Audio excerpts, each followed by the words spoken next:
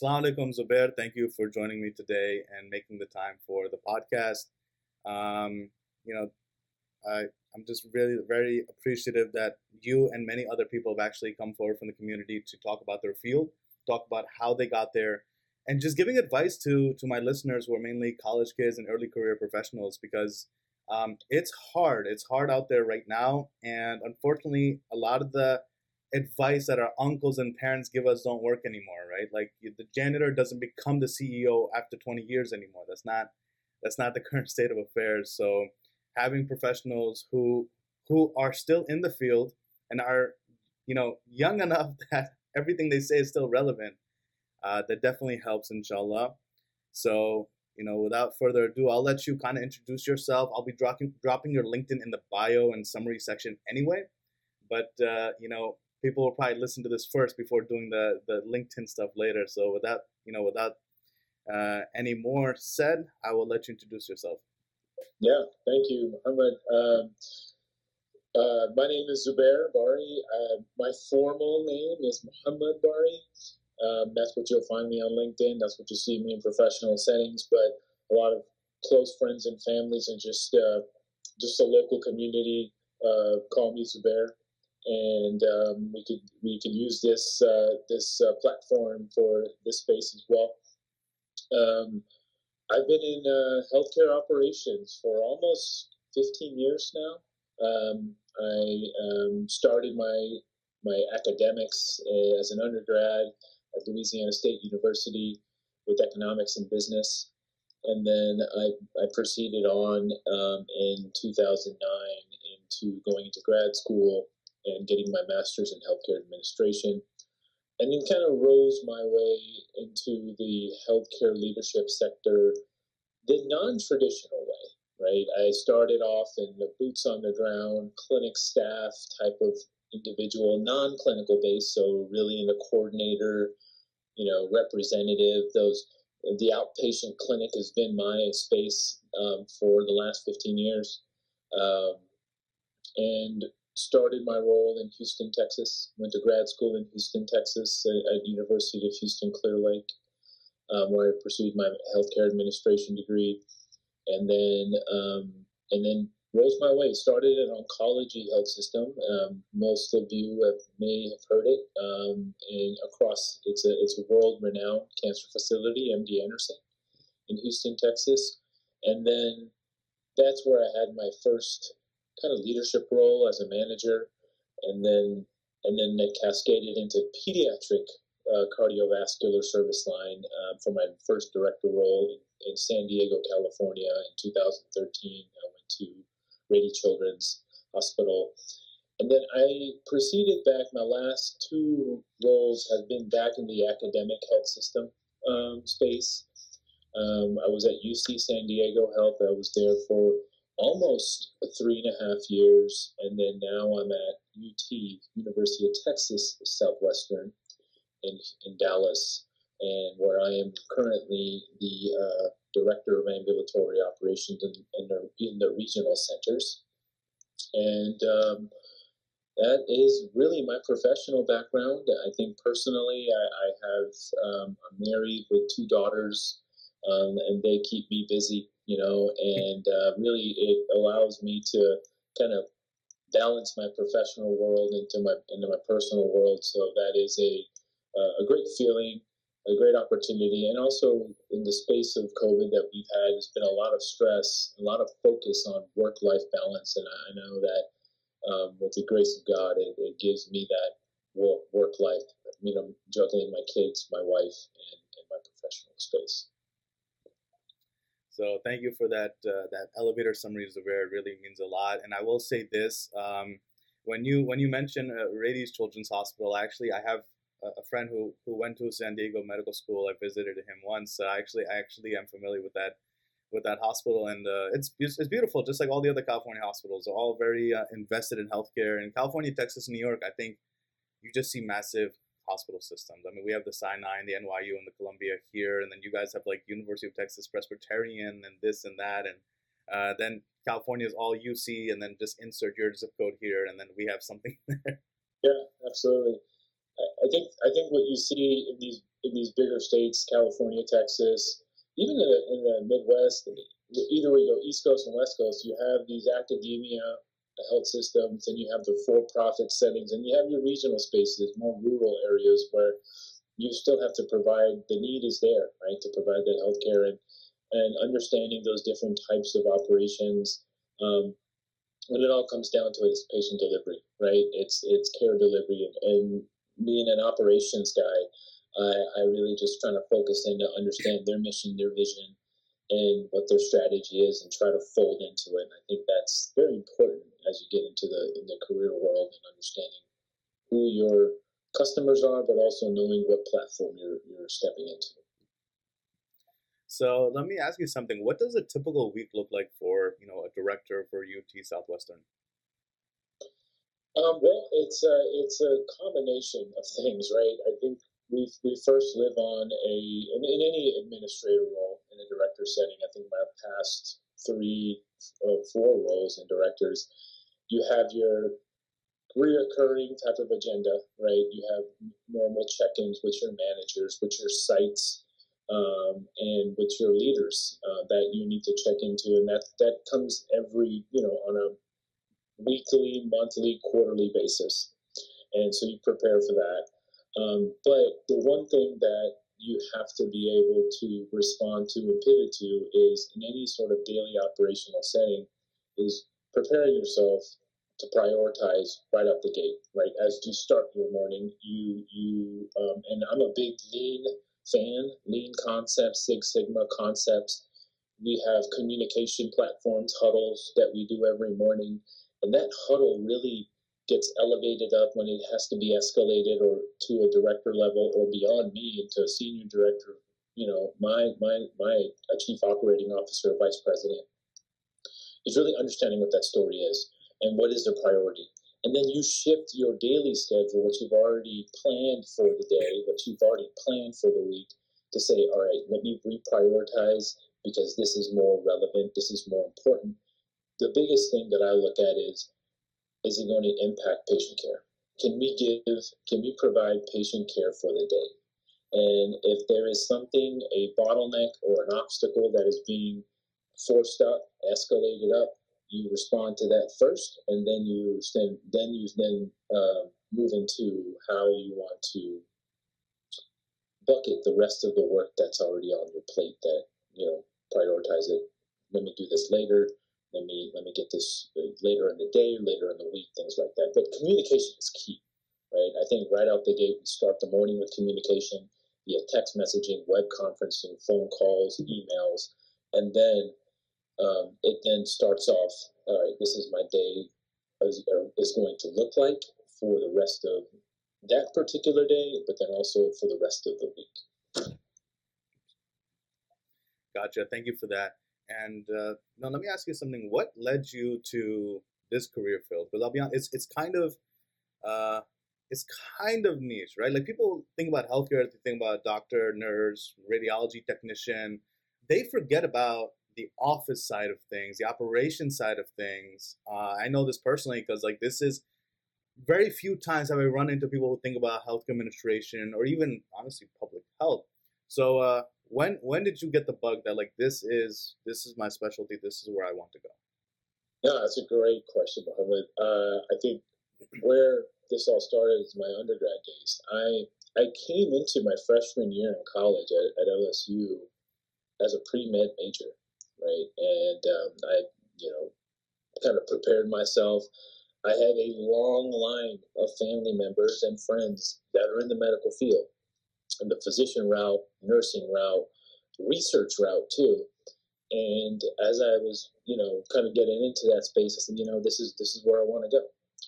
I took my first few classes of kind of the pre-med requirements, right? Organic chemistry, biology, chemistry, and those basic core classes, and it just wasn't hitting right? And I think, and as I was in a huge academic university, I wanted to then look at it to say, hey, what else is there to offer? So I took a few business classes, and the class that really hit the nail for me was healthcare economics. I took a healthcare economics class and I learned just the basic macro microeconomics of healthcare, and then that then funneled. We did a portion of that class was on finance and just just basic budgeting as it relates to healthcare economics. And I said, wow, healthcare is a business as well. It's not just clinical. There's a business side of it, and that really interested me. So I took more business classes, and that was sticking, right? That what really drove me into that space. So I graduated with a degree in economics, and I also did a program at LSU with internal audit, and I was doing some operational audit work. And one of my, some friends who I went to undergrad with, he went on to grad school to go pursue an MHA, which is a Master's in Healthcare Administration, along with a dual degree with an MBA as well. And he was just in love with that program, and he and I would be in contact with each other, and he would tell me, like, hey, Mohammed, you need to get into this. This is awesome. This is what I'm doing. And I said, wow, that just took that healthcare economics undergrad class and just blew it out the water and just expanded it. So I said, you know what? I think I found my niche. And the takeaway from this was that I didn't take away the theme of healthcare. Even though I didn't want to go down the clinical route, provide clinical care hands-on, it still allowed me to be in that space, but my way, right? Understanding the business operations piece, how to make this functional, how to make this successful, and how to support those clinical providers, for their success and for our patient and our demographic success. And I think for me, on a wholesome note, it still allows me to get into the world of helping people, right? And I think that was the big construct, big theme that I wanted to focus on is I want to help. I want to choose a career that is providing help. And I think when I chose healthcare operations, getting into healthcare administration, it really did put me in that position. And to this day, I find so much great value in this space. And I have tons of memories, stories, recollections that I've had in the last 15 years where it really does give me that sense of just completion on that space. Thank you for sharing that, Zubair. And that's definitely sort of, I love this incidental finding that sometimes happens where people go to college with one idea and then they're able to pivot because they come across another passion. So that's the first, stroke of good luck you've had. And I wish that for everyone else. Then the second good thing is, alhamdulillah, you are in a field where you enjoy your work. Some people, they have jobs they hate, but they're mature enough that they go like, you know what, I might hate my 9 to 5, but it gives me money that allows me to travel or do my passions outside of work. But when you have that overlap where like your work is sort of your passion, you're not hating it, you're enjoying it. Honestly, that's really good luck. So alhamdulillah, things definitely worked out for you. So you went to Louisiana State University for your undergrad, and I know you have an MHA. You didn't stay there? I think you went somewhere else for the MHA, right? I went to University of Houston Clear Lake. The reason why I chose Houston because Houston is a huge hub of medical operations, right? They have the Texas Medical Center, which has well over 3-4 dozen different types of health systems, all in one footprint, right? And some of the best healthcare institutions in the world are happening and have originated in Houston. Things like I mentioned where I started my employment at MD Anderson, #1 cancer hospital, probably arguably for years, right, decades. And then where the first open heart surgery occurred was in Houston, Texas, in one of the hospitals there, Methodist. So there's so much healthcare history there and just healthcare talent. I wanted to position myself selfishly in that space, get into a program, be around executives and leaders. I joined professional committees there, the ACHE, American College of Healthcare Executives, as a student, right? And really just exposed myself and saturated myself in that space. But, that was to me was my forced entry into that field because I wanted to just completely expose myself headfirst. I didn't want to dabble in it. I didn't want to just, dip my toes in this. I wanted to really jump in because this is where I wanted to go. I knew the stability in the employment there. As long as there's lives in this world, there's healthcare that needs to be delivered, and I wanted to get on the business operations side of it. And let me ask you something. Did you get your MHA right after undergrad, or did you work for a bit, or concurrently working and getting the degree? How was that relationship? Yeah, so I graduated in 2005 from my undergrad. Like I said earlier, I did this internal audit program, and I ended up in an internship working healthcare, not healthcare, but more claims. Your normal property, casualty, auto claims with an insurance company in Baton Rouge, Louisiana. That internship led to a full-time job. So I said, let me get into this and figure that out. And as I was doing that work, it didn't give me that fulfillment, Mohammed. Like that, that was the piece where, like, yeah, you were a 9-to-5 guy, you had a real stable income, and you were doing some professional work. You were leveraging your education that you've achieved in undergrad, but it wasn't really hitting it where I wanted to go. So that's where 2.5, 3 years later, I went and took my GMAT, my graduate testing to go to grad school, and I then chose to go to get my MHA. I didn't want to go get my MBA or do a dual degree MHA MBA for the reason is that I didn't want to leave the industry of healthcare. I was set. I was in insurance. They asked me, "Hey, go get your MBA. We'll put you in leadership. We're going to take on this whole insurance lifestyle, all this space." And I said, "Thank you. Great to see that potential is there, but I think I'm going to shift my whole focus and go directly into healthcare." And that's what chose me to go get my MHA. And I chose University of Houston to be in a market in a region where healthcare is huge, and Texas is where it was at. Excellent. And I asked that question because a lot of kids these days, and there's nothing against them because sometimes it works, sometimes it doesn't. A lot of them are trying to stay in college and then right away do like a master's degree without getting industry experience. And the problem is that like then you're overqualified at 24 and nobody wants to hire you because like you don't know anything yet. But then also you might think you're such a commodity because you have your master's at 24 and you're gonna want too much money, so like you get passed over. So having some industry experience, I think after undergrad but before master's, definitely it gives you some credibility and also maturity. Like it's good to know in the classroom when you're recalling a situation at work that applies to what you're learning. It makes things make sense, and I hope you agree with that. Let me know if that makes sense. 100%, 100%. I feel the biggest piece in any sort of healthcare executive, healthcare leadership is people management. And you can't get exposure to people management if you haven't been exposed to professional individuals and people, interactions. Not only your peers, but also your leaders. You then get into that space like, hey, I found a mentor here.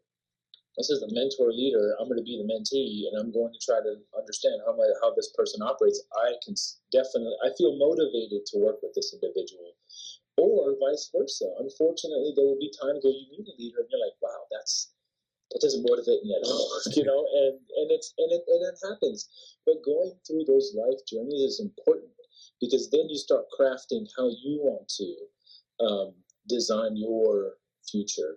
And some people don't even want to go into leadership, don't want to go out and people manage, but being exposed to those different types of personalities, different types of drives, gives you a little bit of clearer idea in terms of where you want to go, what you want to do, and then shift your career path in the right direction. So I agree. I think industry experience teaches you all that. Not only the technical skills, but the soft skills, right? And I do that, and I mention that to so many people. And and there's on the other end too, like if folks really trying to get the academia portions out of the way, just be ready that you may still have to start from a ground level, right? Now it may not be the type of role with the type of salary that you were expecting out of grad school. It may not be a manager title. It may start with an analyst. It may start with a project coordinator, and you just need to work yourself up. You need to humble yourself down into that space, like basically earn as you get into that world. That's definitely important. And I'll also say this, for those who have already gone through grad school and are just like, oh, I wish I'd worked first. I will say I have seen people who got the MBA right away. While they might start at the same level as the people with bachelor's degree, the career progression or the career, the developmental opportunities will be available to you where they'll invest in you. You'll be able to rotate throughout the job place, or you might be, eligible for like a proper coaching and mentorship. So that's definitely something where like it's never, education to me is never a loss, but you got to be strategic. You got to be humble. You got to be patient. Don't expect to like come in directly at the manager level if you don't know what the lives are for the people you're managing. Absolutely, totally agree with you 100%. I second that type of thinking. It's knock out your academics, knock out your the level of degrees you want to get. If anything, it sets up your hiring manager to say, all right, this person is ready for the next level because they've done the academic piece. So if they've hit that piece, now I would personally would mind investing into this person in terms of mentoring them to the next level of work type of opportunities and challenges. So let me ask you something. You went to a few different health systems. Do you find the way healthcare is approached in Texas versus California on the operations side, like, is there any difference, or did you feel like everything I'm doing at Houston translates well to San Diego? It's just a different workplace, but it's the same type of work. No, I think to a certain extent, when it comes to providing the delivery, and I've done more ambulatory work, so that's ambulatory being outpatient clinic work, outpatient services. The delivery piece, the technical piece, not really a difference across the areas.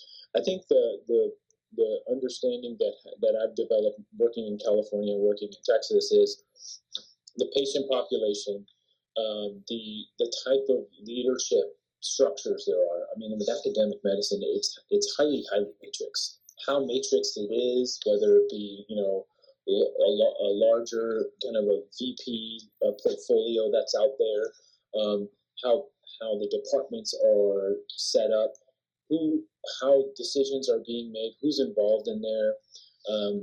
That is a difference, and even in academic centers, it changes, right? And so I think understanding the different spaces of how to get things done, where to go to get things done, who do you need to talk to get influence, and who you need to influence to get things moving is important.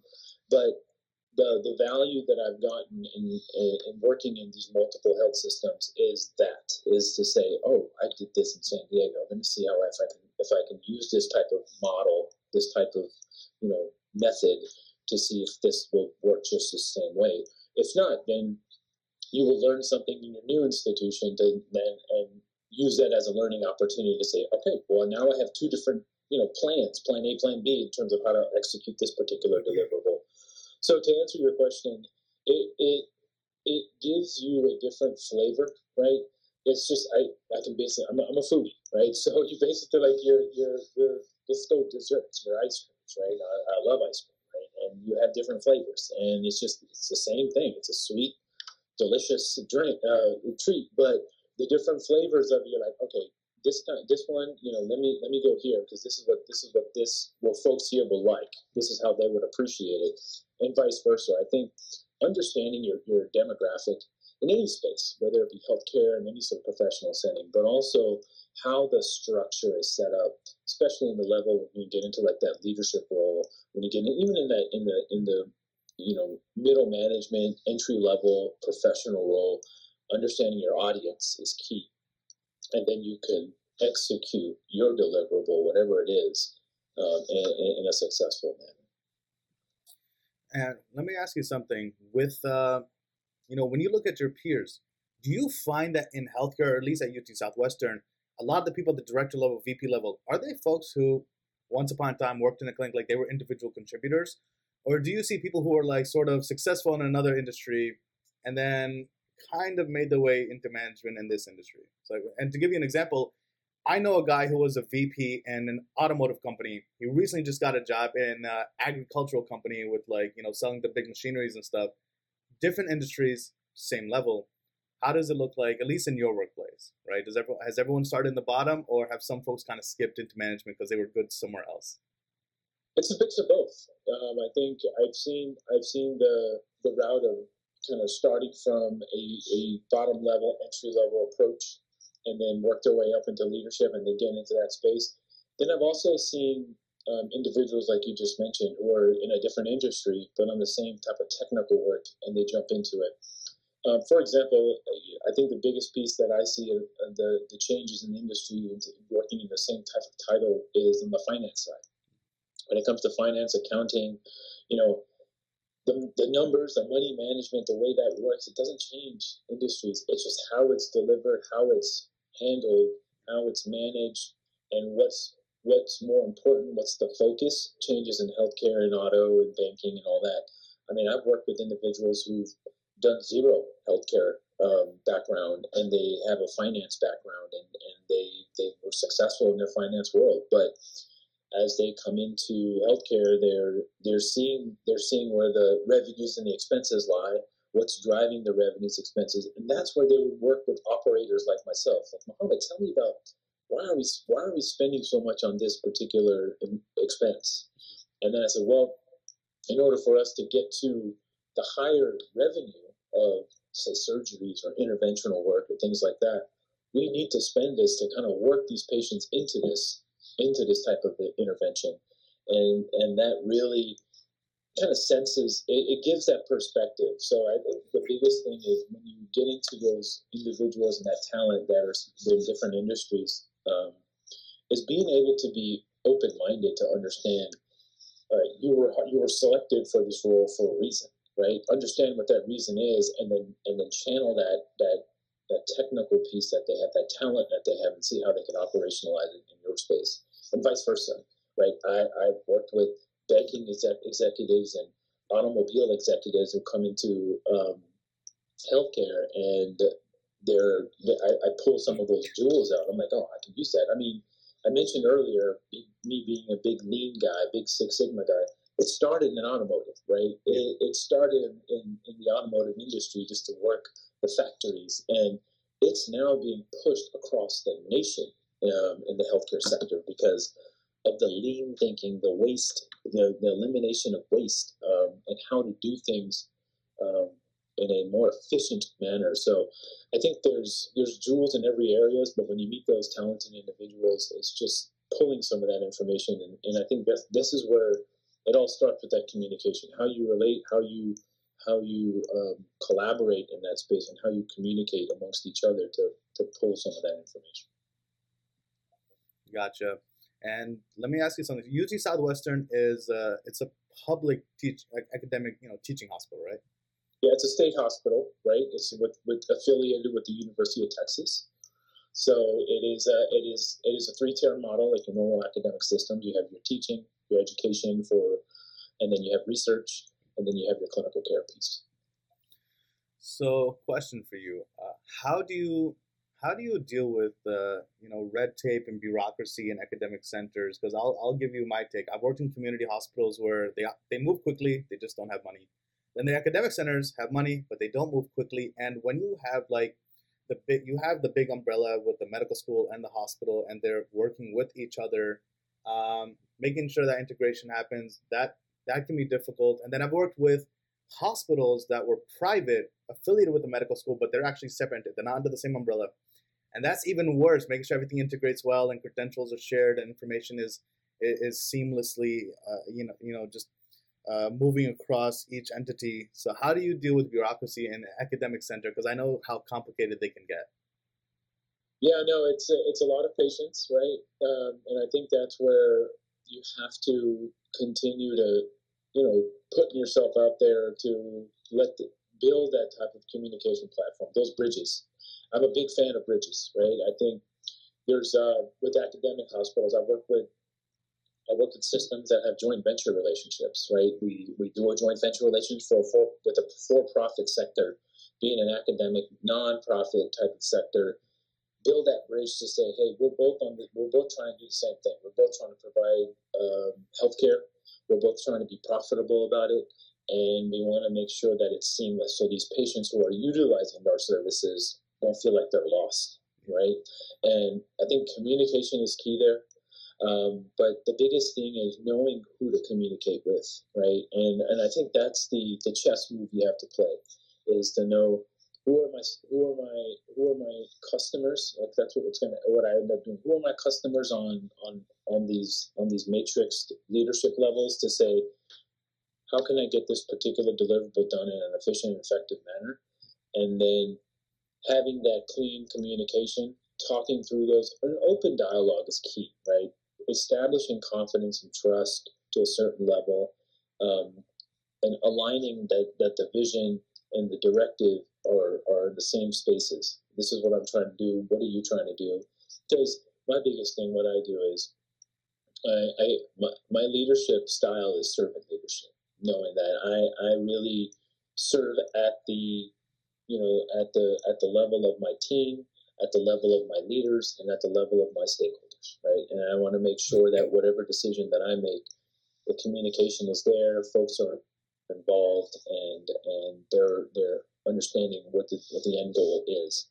And I think having that open dialogue and active dialogue with your stakeholders is key to the success of any sort of deliverable, whether it be a joint venture relationship, whether it be collaborating with another health system or sector of your services. It's really important that we communicate, and if we're not able to get the messages across, you then find a way to either work with your leader or work with your partner to see how we can get that deliverable done. Absolutely, communication is key, and I want to actually make the point, because I talk about communication in a lot of my podcasts, and I want to also take a break and mention it here, because I've noticed some of my listeners, they just come in because they're like a friend or family of the person I'm interviewing. They have never seen anything else. So if I repeat myself with the regular listeners, that's the reason. So communication, I want to tell the listeners, right? Communication isn't just talking. Like, people think communicating is just like exchanging words. It's more really the exchange of thoughts. Like, if I have a conversation with someone, they should leave the conversation knowing what I wanted them to know. Like, there has to be, you have to use that empathy. You have to change your perspective. Like, when I approach a conversation, you have to be able to be like, okay, I'm talking to someone who knows nothing. Let me, if I didn't know anything, what would I want to know? And it's sort of like ELI 5. Like, on Reddit, you have this thing called like explain like I'm 5. That's how you should talk to your stakeholders. So communicating isn't just, being able to speak the same language, like English. We're speaking English, that means we're communicating. No, we're talking. Communication is when they leave knowing what you want them to know. And as someone who works in IT, I've gotten really good at this because a lot of my stakeholders are non-technical folks. So I don't want to say dumb down because I might insult them, but I have to sort of just change my approach in such a way where they leave knowing what I want them to know. So communication is key, and you're hearing it from me. You're hearing it from other guests. Project managers have said it. Engineers have said it. You're also hearing it from Mohammed over here.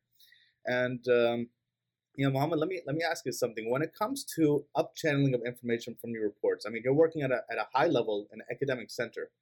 How many reports do you have? How many indirect reports do you have? And what does the reporting structure look like? What tools are you guys using, like Teams or Slack, if you're allowed to share, like to make sure you got what you need to know?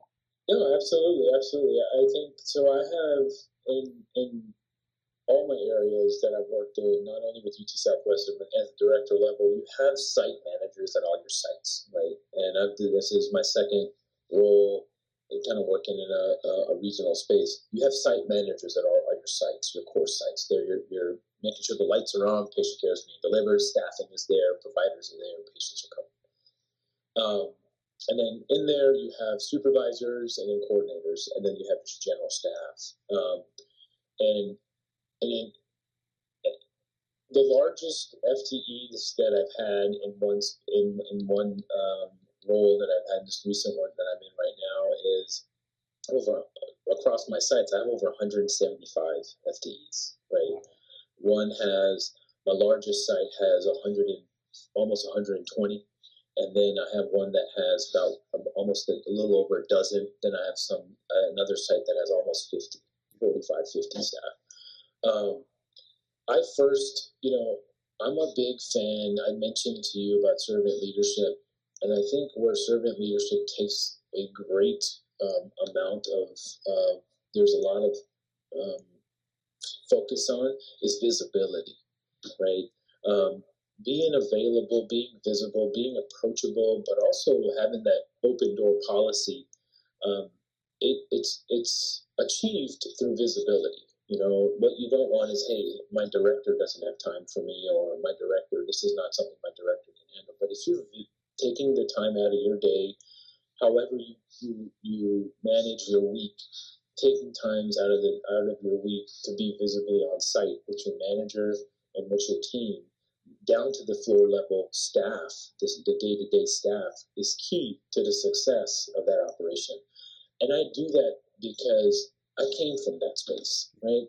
When I was a patient coordinator doing scheduling appointments for my cardiologist, my pulmonologist, and MD Anderson, my manager would round, right? Rounding is key. Checking in to make sure things are okay. Understanding where the problems are, but also not only just kind of hi, bye, how you doing, but really actively jumping in to say, what's going on? And then you would be able to explain in real time what it is, and then that manager can then take it up to director, director can take it up to the VP and get things done in a timely manner. I use that type of method, that type of construct in my world now, you know, and I don't plan on leaving that. And what to say that things happen, you have to be on one side of town and you have to be in one space and the other. That's where you leverage technologies like Teams, text messaging, video conferencing. And those are great and highly effective methods of communication. But I do feel like there's a balance, right? You want to make sure that even though you stress how important this particular deliverable is through a teleconference or to a phone call or a text message, you actively being there on site, whatever times of the week, whatever times of the month that you can, and showing that visibility is key, because then it humanizes you, right? And it allows you to then have that cleaner dialogue and more engaged in the team members, because that's the importance in terms of executing, right? Is to make sure that everyone is aligned. Everyone is. I always go to the same. My analogy is beating the same drum, right? We may have different drums around, but we're all beating. I want to get to a level where we're all beating the same one. You got to give me the drumstick. Let me beat on this one too. You too, and we're all thinking the same way. And then whatever's going down at ground level, it's being also visible on the executive level. Thank you for that. That is very insightful. And I'll say this, Zubair, you have a way with words. I mean, you had that ice cream example before and the drum example now. And for everyone listening, when you use similes, metaphors, these imagery, that's actually a very useful literary tool, and stakeholders love it. Just like they love dashboards and graphs. Like when you're orally speaking, making these sort of examples, that helps. That helps a lot. So you talk about visibility when it comes to your employees. That is so important. I want to now talk to you about visibility when it comes to stakeholders. So for example, in the Daisy community, I don't know if it's as bad down there, but I know here, our parents tell us, just do your job. You come early, you leave late, do your job. Don't be loud about it. Don't be showing off. Don't be like, I did this, I did that. Be humble. Just do your job, do your job, do your job. And if you do a good job, your manager will notice. But I think there has to be a balance where you're not telling your boss every single thing you've done, but how do you remain visible enough? Because as someone who, in the workplace, if you're like not visible at all, when it comes for layoffs, God forbid, or terminate, like they're gonna go for the guy who's anonymous, who they don't even know what he does. Like he doesn't share anything, talk about anything. How do you maintain just enough visibility with your stakeholders that they know how valuable you are, but without kind of being in their face about it? Like, where do you find that balance? That's a complex. It's a hard question. I think it's understanding the personalities, and I'll be transparent with you. I think it's a challenge every time, right? I think knowing your stakeholders, and I think that's the challenge with academic, medical centers. There's so many stakeholders. There's tons of VPs. I probably talk with a little over a dozen VPs in my role now. And I think making sure all of them are aligned, it can be a challenge, but it also it allows you to understand what is it, who needs to know, but then it's a learning opportunity. I mean, I look at academic medicine as we focus so much on teaching, we focus so much on that academia piece. I use that in my career world, right? To say, okay, I need to learn. There's leaders coming in, there's leaders going out. All right, what are their agendas? What are their understanding? What do I need to do to make them supported and valuable? And then in the end goal, and really, it's if you're working with certain senior executives, you're working with certain managers, and they have a deliverable, keeping them informed. If that conversation is happening, clarify what they want to hear. Like, okay, so how often do you want me to update you on this? And what is your best method of communication? Some will like things, down to the detail. Like, Mohammed, text me as you're making headway on this. That way we're aware. Or they'll call you before their meeting to say, hey, I'm going into this meeting. How are we with this particular piece? Being available and being approachable and arming them with the appropriate details as they get into their spaces is important. But arming them and understanding what their style of delivery is important as well. And I think, and that comes with, as you continue to grow into your role, as you continue to understand your role. And obviously in the healthcare world, we had 3 years ago, we got hit with a major curveball, right? And how we had to respond to that. And never we're getting ourselves out of it, but there's still some things that we have to meet in order for us to achieve and be successful. And I think that's key, and I think always go back to communication, but also understanding what the needs are to your stakeholders and how to best communicate to them so you stay visible and on target. Understood. Thank you for that. I get the feeling that in your field, people would have to be extroverted to thrive. Do you think that personality type is the one that really makes sense in your workplace, or have you seen any introverts or people who are kind of quiet, kept to themselves, who are still able to make it to the high level? Because I know there's a lot of anxieties and fear in the younger population that I feel like I didn't grow up with. I've noticed there's a lot more introverts, so the word actually gets thrown out more than I remember as a kid. I don't think that term even existed. Um, do you feel like being extrovert is really the only way to be successful, or is it still possible for people in your workplace that you've seen to be introverted or kept to themselves but still make it, right? Yeah. I mean, I'll be honest with you. Before I got into a leadership role, I was an introvert. I didn't really talk much. I just kind of put my head down and got things done. And that's how I was when I worked claims in auditing in the insurance company before I went to grad school. I think the piece is trying to be comfortable to speak, right? Having a space to open your mouth, whether it be to a group of people, to a single person.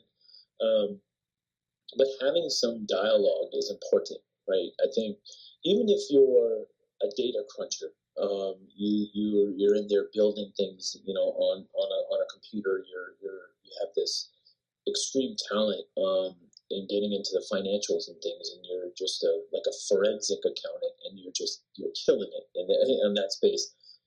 How you deliver that report out is important, right? And I think having arming yourself with some level of public speaking is important, and not only if you're talking just to your boss, talking to your colleague, or talking to a group of folks that are reporting under you. I think spending some time, investing some time in public speaking is important because it only makes your delivery in terms of whatever you're working on a lot easier, more constructive, and more value add, right? So I highly recommend the younger students who are getting into the career world to take a public speaking class in college, or invest in a program that has some public speaking type of talent. If your employer offers that, jump into it. It's uncomfortable at first, but I feel having a voice, having a platform to be able to just kind of get your point across is key. And it may lead you to a promotional role, or it may lead you to something more technical, which you enjoy doing.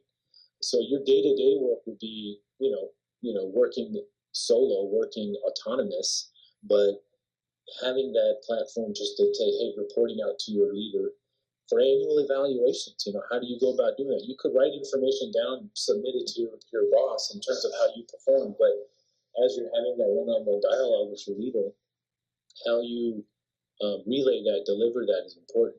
And I think having some level of public speaking background, or just some basic skills, is key. 100%. And I want to actually make a notation here that at Rutgers, I actually took a public speaking class. It helped a lot. And I'll tell you, public speaking isn't just being able to speak in front of an audience.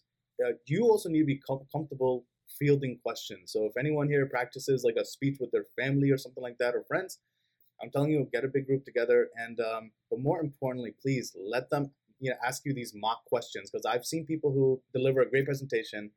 Question comes up, deer in the headlights. Not a good look, because that's what people remember is you stammering or this and that. And don't be shy. I'll be honest. I work at the executive level. People ask me a question I don't have the answer to. But all I have to say is, let me reach out to my resource. I'll get back to you. Right? A simple response. I don't have to say, oh, I didn't look into that, or I don't know. So public speaking isn't just the speaking portion, but also kind of the challenge, right? When they ask questions, that's what I think throws more people off, and that's a weakness I worked on, which was being able to field surprise questions, having these automatic responses over time. And that's a response I actually use a lot, which is, let me reach out to the resource and get the granular details, because I just have the topical overviews. And I'm sure you're the same, right? It's elevator pitch. Like you get the information you need to know. Like not everyone's telling you every little bulb or this and that needs to be replaced. They're telling you, hey, at this site, all of this, needs to be replaced. Just the big numbers. And the key to that is getting that, hey, let me get this clarified and get it to you. It's the response time, right? It's being able to get that answer, get it quick, and get a response over, because that theme, that subject matter is still in that, the audience's head, right? And you want to get that information done timely so that a decision can be made if a decision is being discussed. So, no, I totally agree. I think how not only to present, but also be prepared for particular questions. I think the general questions, that being armed with that answer or where to go get it is important. And then you just whatever you can't answer, whatever you don't have the true answer for, responding back in a timely manner. So I know it'll probably be on the Wikipedia page, but UT Southwestern, like I know it's a huge academic center. I was in Dallas. How many outpatient sites, ambulatory centers are there in the Dallas area that are under your purview? So under my purview right now, I have 3 regional sites that I support. There's over 8 to 10 in regional sites out there in the DFW network. Then you have your main campus.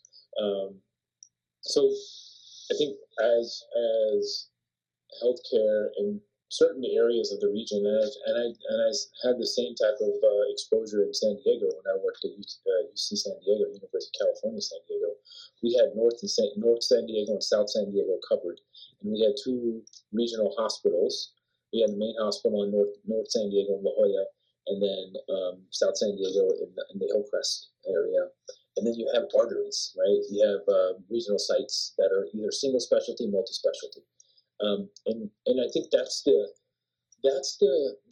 flavor that's happening across the nation, right? You have these regional sites, regional centers, and it's really about patient convenience. You don't need to have, the patient demographic driving downtown to get the academic subspecialized healthcare that they deserve.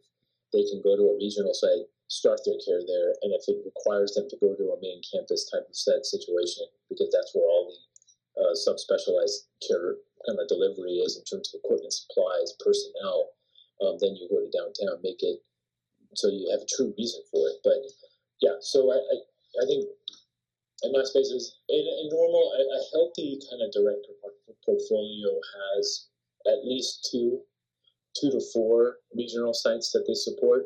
And then as you get larger and larger, you then start getting into a higher leadership role. They'll go senior regional director or VP status, where you then have directors under you who have those specific areas. Because, when you have a site, multiple sites with 2 to 3 and well over 100, 150 FTEs, that's a lot. right? And then now you're being stretched, and what you don't want to do is dilute that.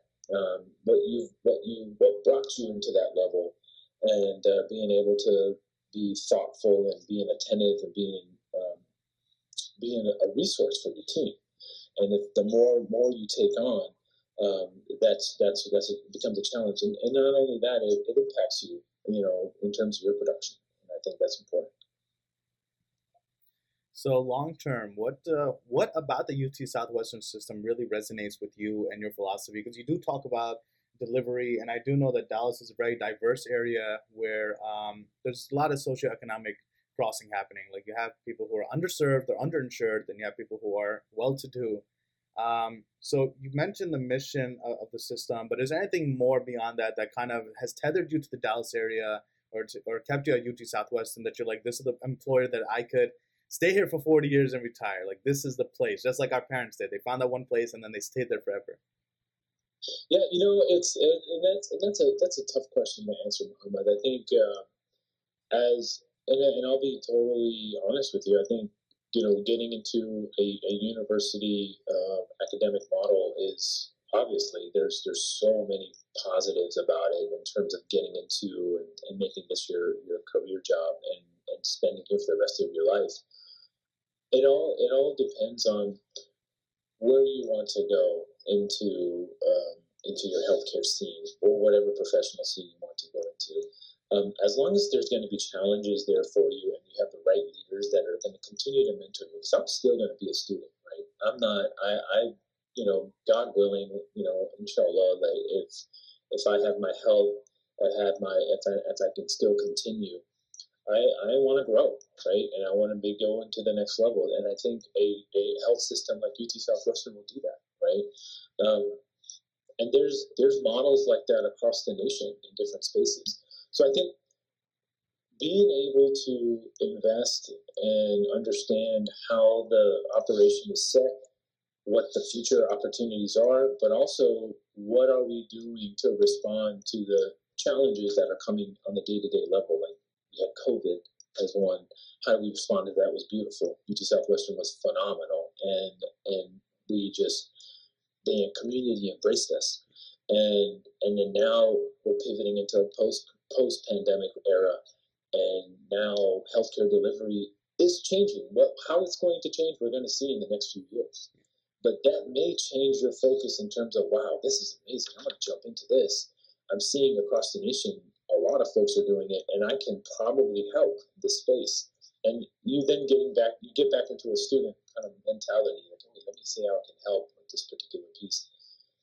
What I'm trying to say is, going to a stable, strong employer like a UT Southwestern, to like a UC San Diego, to another UT program, MD Anderson being another one that I worked at, is great in terms of stability.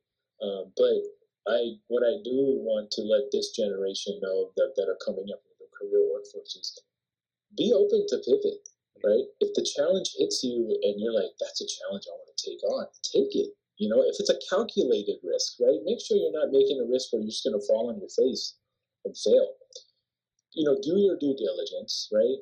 Understand what this is going to do for my career, but also for my well-being. Understand, not only just the role that you're stepping into, if this is the right role, but what is it going to lead to? That's where that vision, mission, strategy comes in. And people will ask you in an interview, where do you see yourself in 5 years? I'm like, what I would turn back and say, I would like to just grow into the mission and strategy. And so that's where I would go to say wherever the strategy and the vision goes in 5 years is really how I respond to it. And I think we're entering that world where there's going to be a lot of changes, right? This is probably not our last pandemic, This is probably not our last, healthcare, situation that we have to respond to. But something's going to happen, and whether it be through the economy, whether it be through healthcare delivery in my space, that we want to be ready to understand, learn it, and then pivot into it. So I think just this if stability is what you're looking for, I think a large system like a UT Southwestern and healthcare operations is great. I don't think that is a unsafe decision at all. But I think if you want to continue to be challenged, you see other avenues opening up. Don't shy away from it. Look into it, and as you're learning your role, as you're learning your place in your space, ask those questions and say, "Hey, I've done this really well. Let me see what I can do in this other world." Gotcha. That's excellent advice, and people.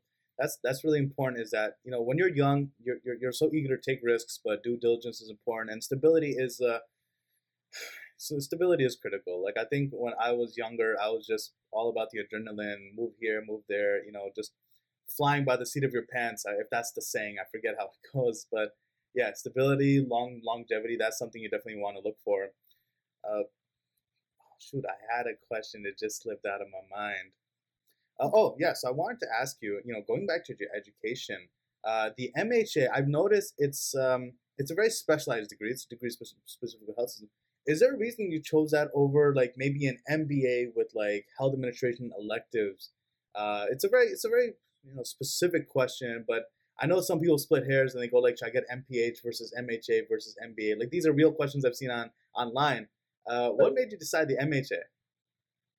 Well, I like I said, I mentioned before, I didn't want to jump out to other industries. Like I wasn't interested in going into banking. I wasn't interested in oil and gas or anything else. So the MBA route really didn't seem something that I wanted to jump into. The program that I had was they had an MBA, MHA, or a dual degree, and that's really just the program at University of Houston. Now, I do see other programs that are out there to say get your MBA and then get a healthcare focus, and then you have MPH, which is public health, and I think public health. Um, there's been a lot of focus on that primary care with the epidemic, that's being published out there. All those findings with the last pandemic that we've had. That's been a huge public health phenomenon that we're responding to. But getting into that more primary care model instead of getting into a tertiary primary care model, which is the getting those folks that have an active diagnosis or have subspecial needs like cancer, as an example. That's where you want to be able to understand. Okay, I want to shift my academic path that way. So to answer your question, I chose the MHA route because I wasn't going to jump outside of the healthcare industry. There are pieces and components of the MBA that is taught to you at the MHA level, but as you get into the workplace, as you get into the work environment, you work on finances, you work on variance analysis, you work on spreadsheets. You develop that skill set, and how much you want to develop is really up to you, right? Instead of being just a true operator just to get clinic operations moving and going, you need to have some level of financial backgrounds and acumen in that space. And I think you earn it, you learn it with those MBAs and with those directors of finance, with those individuals that have CPAs, just a true heavy finance background. Get that information, get that talent, and soak it into your day to day lifestyle and day to day work style, and then you just press on. And I absolutely love it. I mean, I think without any operational decision, not having any sort of financial component or financial background behind it, it's a tough. That it doesn't give you the full story, right? And then this not only gives you the stakeholder buy-in, you're going to get your CFOs aligned with you if you're actually addressing the financial piece, and not just going straight on the operator route. And I think that having a mix of both worlds, if if somebody was going to go and say, "Hey, I want to get an MBA and an MHA," if you want to invest that time and effort into your education, go right ahead and do it because you're not sure. I want to be a full-on operator or I want to go into the site CFO track. Go get both of them. I mean, I think that's fine. Um, but if you're unsure, I think the MBA route is probably the more conservative type of safe approach because that way you can jump into both sides. but be okay with it.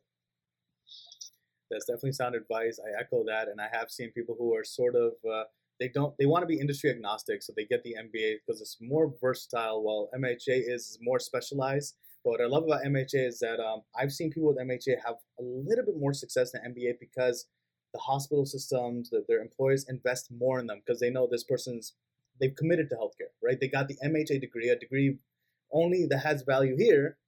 So they invest in them more, and they have these administrative programs. Actually, uh, I've noticed people who have to get an MHA Zubair, they have to do these administrative fellowship programs.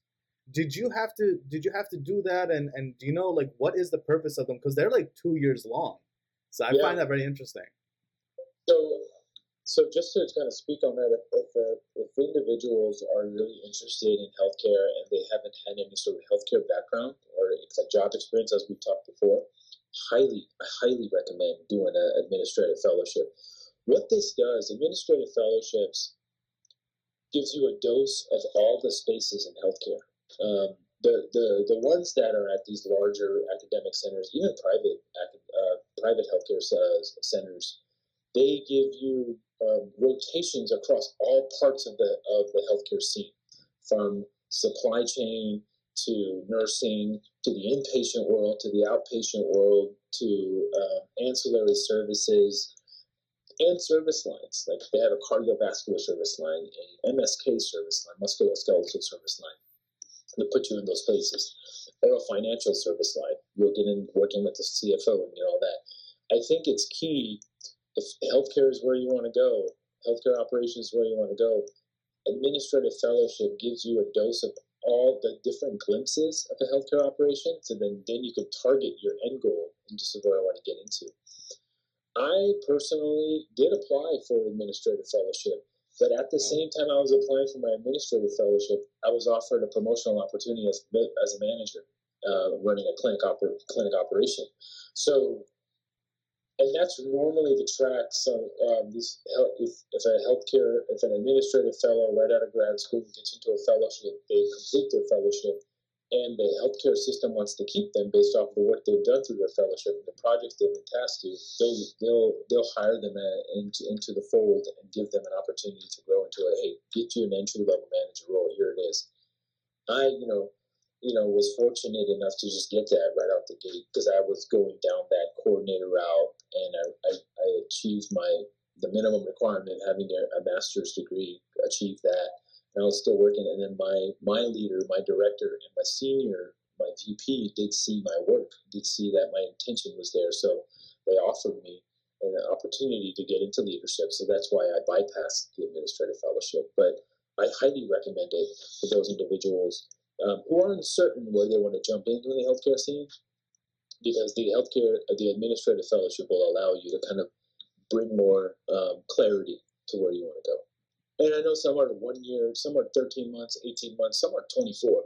But usually they're normally paid fellowships, so you do get a salary. It's not the greatest in some cases, but I think the investment, the return is if you do a good job, and normally those who end in a fellowship end up getting secured for a good job because it's a really competitive selection process. Highly recommend it because if you invest in it and you do well, you'll end up getting a full-time role that is to where you're trying to end to in terms of a leadership position. The administrative fellowships definitely have a lot of potential, and like you said, I actually see huge retention rates with people who have done them. And just a shameless plug, New Jersey has a public hospital, just one, unfortunately. It's called the University Hospital of New Jersey. Fun fact, every university hospital is called the University Hospital of something. Ours is the only one. I don't know if they trademarked early enough. Its legal name is literally just University Hospital. And they have an administrative fellowship time to time. It's 2 years. So anyone in Jersey or the tri-state looking at this should definitely consider it. And I'm not just plugging it because, I'm a New Jersey boy, born and raised. I think public hospitals, you're definitely going to get an exposure you're not going to get in a private setting. It's not just a shift in priorities because, yes, healthcare delivery is the end goal, but the approaches and perspectives you'll get on the public side of things, I think, are a little bit better, and you're definitely going to develop more insights versus the people who have done these administrative fellowships in like private settings. But that's my shameless plug. I don't know if you agree or disagree, Mohammed. I agree with you, and I think I mentioned the ACHE organization. For those who are interested in healthcare administration, join that. I think that's key. The MGMA, that's another organization, and they have plugs of different fellowships that are out there across the nation. So whatever school you're going to for graduate school, look into your local area, local geography to see what institutions are offering administrative fellowships. Normally, if you get onto the websites and search administrative fellowships, they have something. I know here in Dallas, I know obviously UT Southwestern has an administrative fellowship. Baylor has one. I believe Medical City has one. There's an HCA fellowship. So I think going on a platform like ACHE or MGMA will allow you to kind of cascade that net and pull that net out there to see what's out there, what's available. And some folks, I participate in most of the administrative fellowship interviews, and these are students coming from all across the nation. Right? It's not just localized in a regional level. I think it's across the nation, depending on the fellowship program. And I highly recommend it. It's not going to be a waste of your time. It's only going to provide you value and clarity in terms of where you want to go. 100%. It's education is always worth investing in and pursuing more and more knowledge, especially in a structured setting like a fellowship where you're rotating. You're going to get exposure to areas that honestly, once you're working professionally, like you might not be talking to this other business unit that is outside your purview, but you wish you knew what was going on behind the curtain. And when you do this fellowship and they rotate you everywhere, it's helpful. It's helpful. I know at University Hospital we had like a lab manager, and he actually liked that in the fellowship. Like some of the kids actually have to spend time kind of learning how the labs like operate, because he would get frustrated with executives who are just like, how come like outcome? How come like the waiting times? Like the doctors are always complaining the lab is slow. I need the result. I need the result. And these executives, they have no idea just the limitations that they have. Like if a chemical needs 90 minutes to sit, it's gonna take 90 minutes. I can't but he's retired now. I forget his name, but he was so appreciative of the administrative fellowship program because he's like, I appreciate that the next generation of managers are gonna actually know how we work, why we're quote unquote slow. Like we're doing our best, right? It's a hospital, we're very busy. Let me ask you, Mohammed. Right? When people think of healthcare, I think they think of the ER. They think about chaos. They think about long nights, crazy schedules. What's the work-life balance for someone who works at the director level, right? The level with a lot of responsibility. It's you're in an ambulatory setting. Even in I can talk about both because I've worked in an inpatient setting when I was in children's. It's really your Monday through Friday is your biggest, right?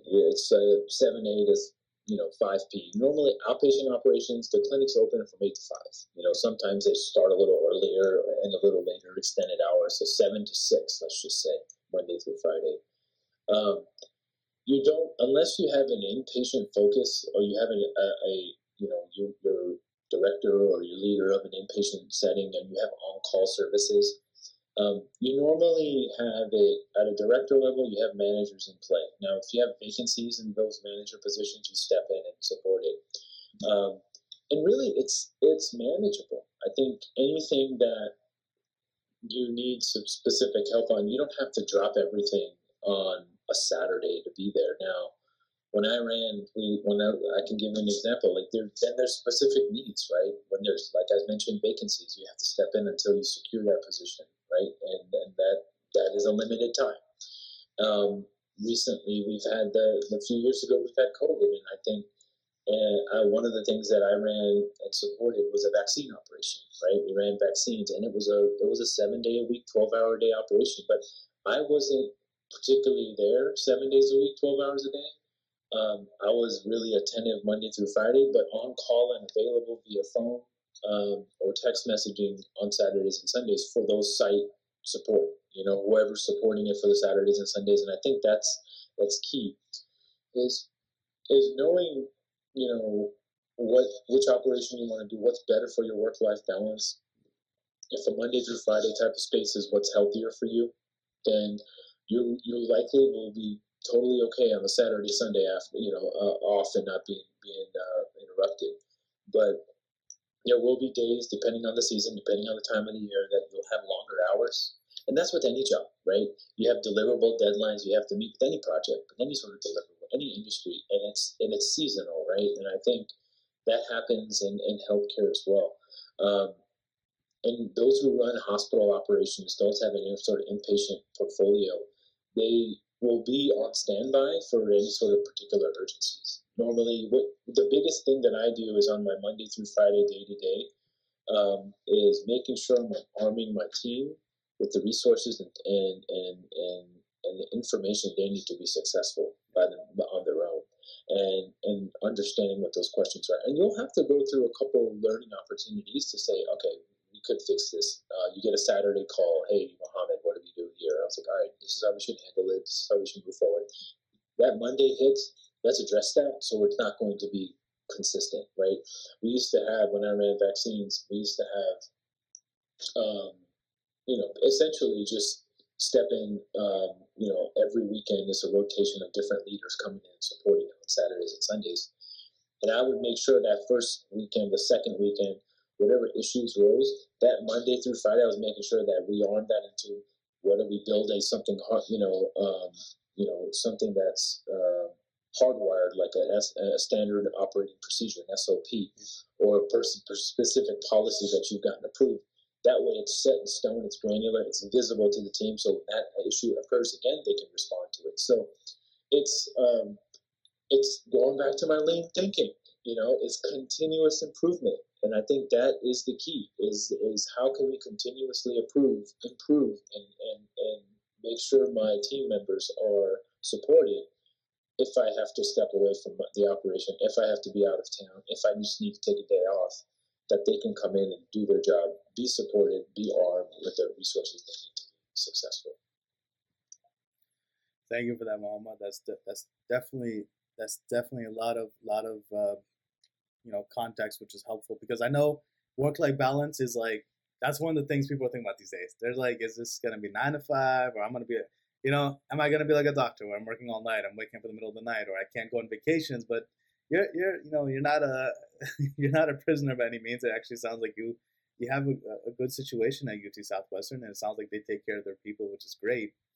And I want to say, you don't spend all your time in the office when you're in administration. Like if people are interested in getting out, like you'll find a way to get out. Like what I like about University Hospital is, when they do blood drives, it's the MHA folks doing it. When they're doing community health fairs, right, where you can get like a free physical or something, talk to a doctor, see a professional, get your, like you said, vaccine. Like if you want to do some field work, or you want to get out there, like they have buses that go around doing these blood drives sometimes. Like you have the opportunity to do so, and that's what's exciting, is that it sounds like you're not just in front of your computer all day. If you want to get out and about, engage with the people, it looks like the opportunities are there.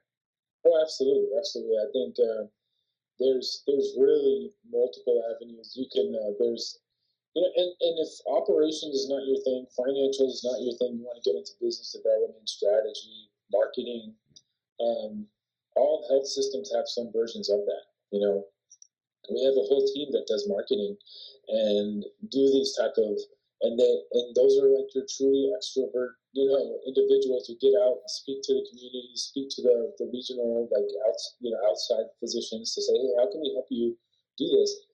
If you're strong in that space, or if you have a marketing background, you want to get into healthcare, there's your niche, and I think business development, hey, I got a financial background, and I can definitely talk through how I can make different businesses profitable.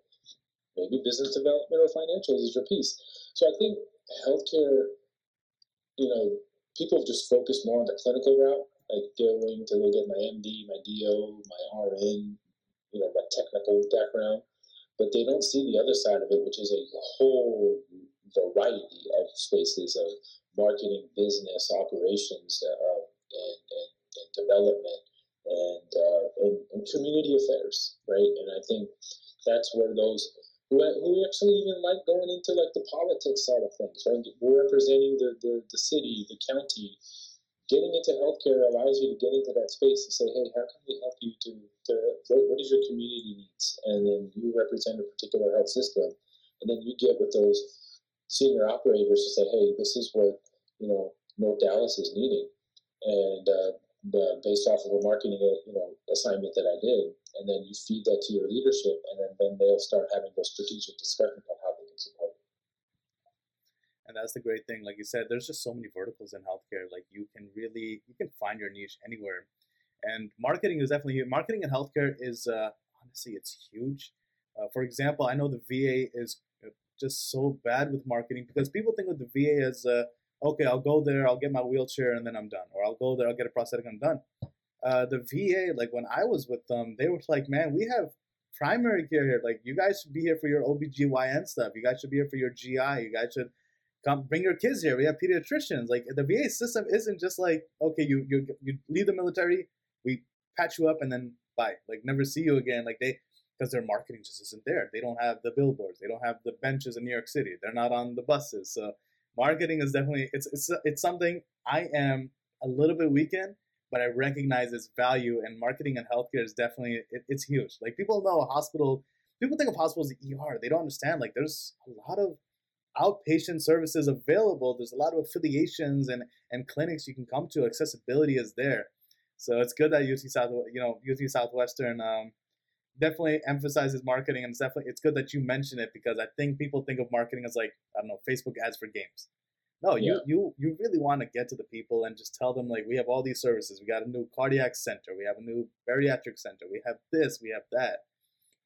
So that's definitely key, and it's good that with an MHA and healthcare administration, like there's so many verticals you can go into. And when you go into a large academic center, like if you're done with the accounting and you go like, you know what, I want a breath of fresh air. Okay, talk to your boss, see if there's a translational opportunity. If you can do like a lateral move somewhere, or honestly, maybe sometimes even like sort of an indirect promotion where you jump into a higher level in another department.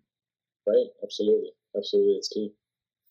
How many competitors does UC Southwestern have? I think the Baylor, Scott, and White. I don't know if I remember their name. Is it just like one system that you guys are competing with, or is there like a lot of variety and choice like we have in New York City?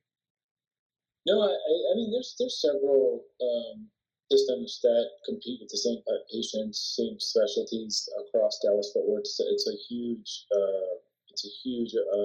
network, right? It's a huge city. There's multiple smaller cities within the DFW area. I mean, you have a lot of for-profit sectors.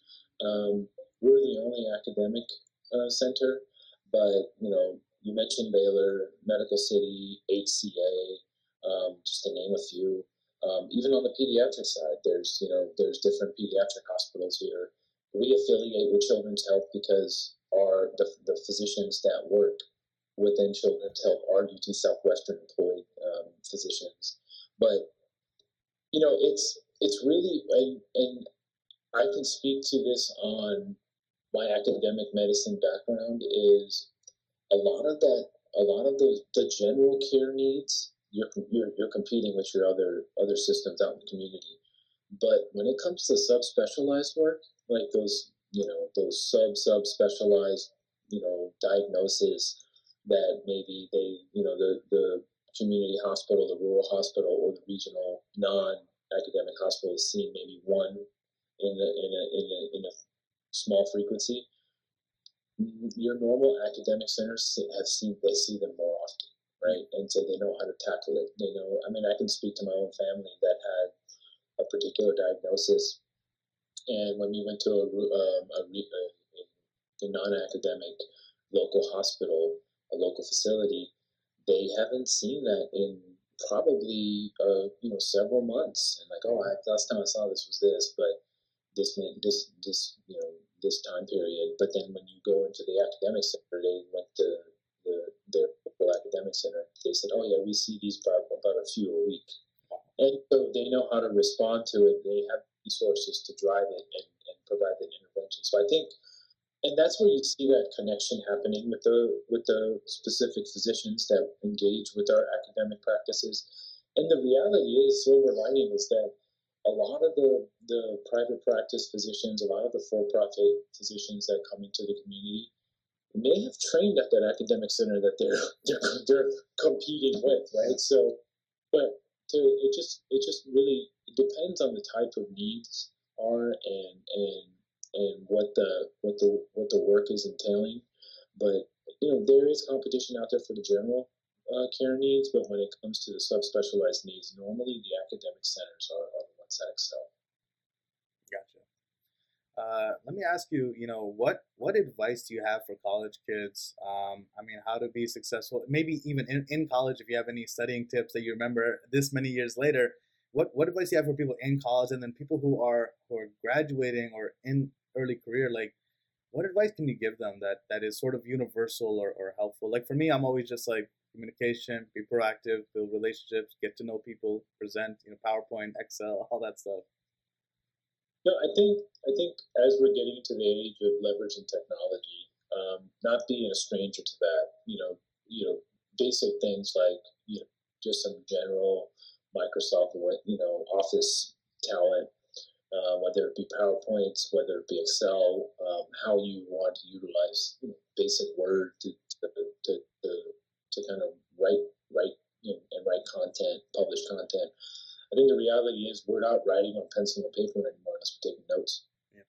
Everything is being done in a typing format. So expanding your typing skills, making sure that's at a reasonable level where you can get things done. But to your point about keeping an open mind, I think the piece that I would highly recommend is if you are looking at a specific career avenue, join professional organizations. And put yourself out there, whether it be an internship, whether it be a volunteering activity. Expose yourself around professionals who are doing the work so you can learn to see, is that something you want to do? I think that's key. Reading a book, reading a publication is valuable, absolutely. But I think putting yourself out there and exposing yourself with professionals who are doing the work, who have done the work, is important, because then you get to see that, okay, now that it's tangible now, right? You're like actually seeing it, you're feeling it, you're like, all right, this is something I can possibly do. Let's put this on the side and keep looking into it. But investing that time, making that effort to get in front of those folks, and you can do it at a volunteer level, an internship level, like I mentioned, is key. Right? And joining those organizations to kind of put yourself out there is key as well, because then it gives you an informed decision on where you want to go. The advice that I like to give is just get out of your comfort zone, and not just getting behind a computer and searching things through Google, but really join an organization, whether it be affiliated with your school or in your community, and expose yourself with individuals. Because I know that there's seminars for college students. There's that happen all the time. I can just speak for Dallas. I even saw it in Southern California. So it's just finding that niche, exposing yourself, learning, continue being a student, not only in the academics, but also in the community. So you get to know, like, hey, now I'm making an informed decision as well. 100%, I agree with all of that, and I think that mindset shift is important. Where you need to understand, even after they hand you the diploma, like you're still a student. You're a student for the rest of your life. You have to change for the rest of your life. And definitely professional organizations, that's something I did, I think, later in my career. I wish I'd done that earlier. Meeting with like-minded people, meeting with people who I can grow with. And when you go to these professional groups, I mean, if you're meeting people who maybe you can't leverage them now, like I know some groups are just filled with like college grads and they're just like, how can we help each other? We're all entry-level folks. Keep those relationships. It takes years to become friends. And guess what? Like 7 years later, these guys are going to be directors who can help you if you're in a bind. Right? Like that's why in every workplace I always try to be nice to everyone, because I knew like the analysts today are the VP of IT, 10 years from now, right? Right. You have to think longitudinally and be open to learning new things. Like you got to be a lifetime student. I consider myself a lifetime student. I have a mentor. I am also a mentor to a lot of folks in the Dallas area. Weirdly enough, like I have a few kids in New York but most of my mentees are in Texas. Also, most of my listeners are in Texas, which is a funny thing. Like I advertise here, I have promotional posters. I have like little advert cards and stuff that I hang like in Patterson or New York at the Muslim businesses. But somehow, alhamdulillah, Texas, the Dallas area, I mean, people are hitting me up on WhatsApp like, hey, Mohammed, I just caught your latest episode. Hey, Mohammed, thank you for this. And I'm just like, why are my New Yorkers out here? But alhamdulillah, I'm just happy that, I'm happy that brothers and sisters like yourself are taking the time to, inform the next generation, because when we educate, we empower. And when we empower, alhamdulillah, like that's the impact we want to have on our youth. Because I remember being like, I'm in high school, I'm going to Juma and I'm talking to uncles, and I'm like becoming even more scared because I don't know what to do.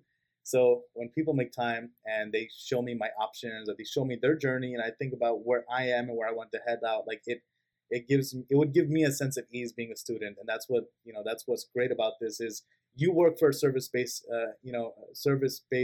enterprise. You're all about giving back, and alhamdulillah, this is another way to give back. And I appreciate that philanthropic spirit of yours.